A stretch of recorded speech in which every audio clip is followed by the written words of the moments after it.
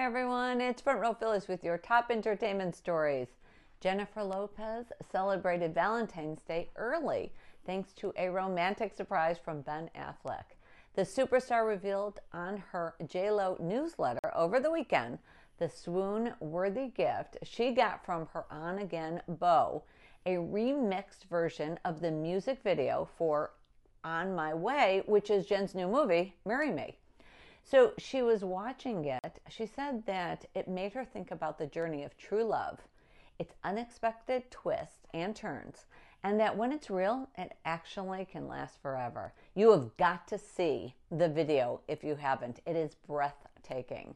Well, the nominations for the 57th Annual ACM Awards are out.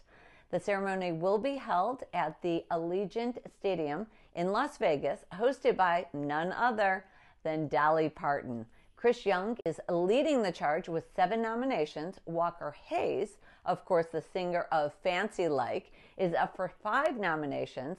You know, this is the first time he has ever been nominated in his 17-year career. Congrats! And Miranda Lambert is also up for 5 nominations.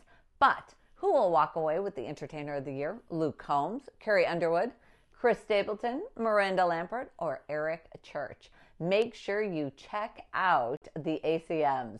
For the first time ever, 3 women will be hosting the Oscars: Amy Schumer, Wanda Sykes, and Regina Hall.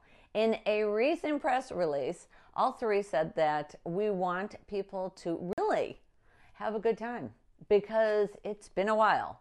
Amy Schumer also added, "I'm not sure who thought this was a good idea, but I am hosting the Oscars along with my good friends, Wanda Sykes and Regina Hall. I think I need to go watch some movies."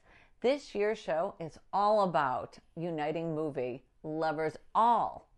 And it is the perfect combination with 3 of the most dynamic, hilarious women with very different comedic styles.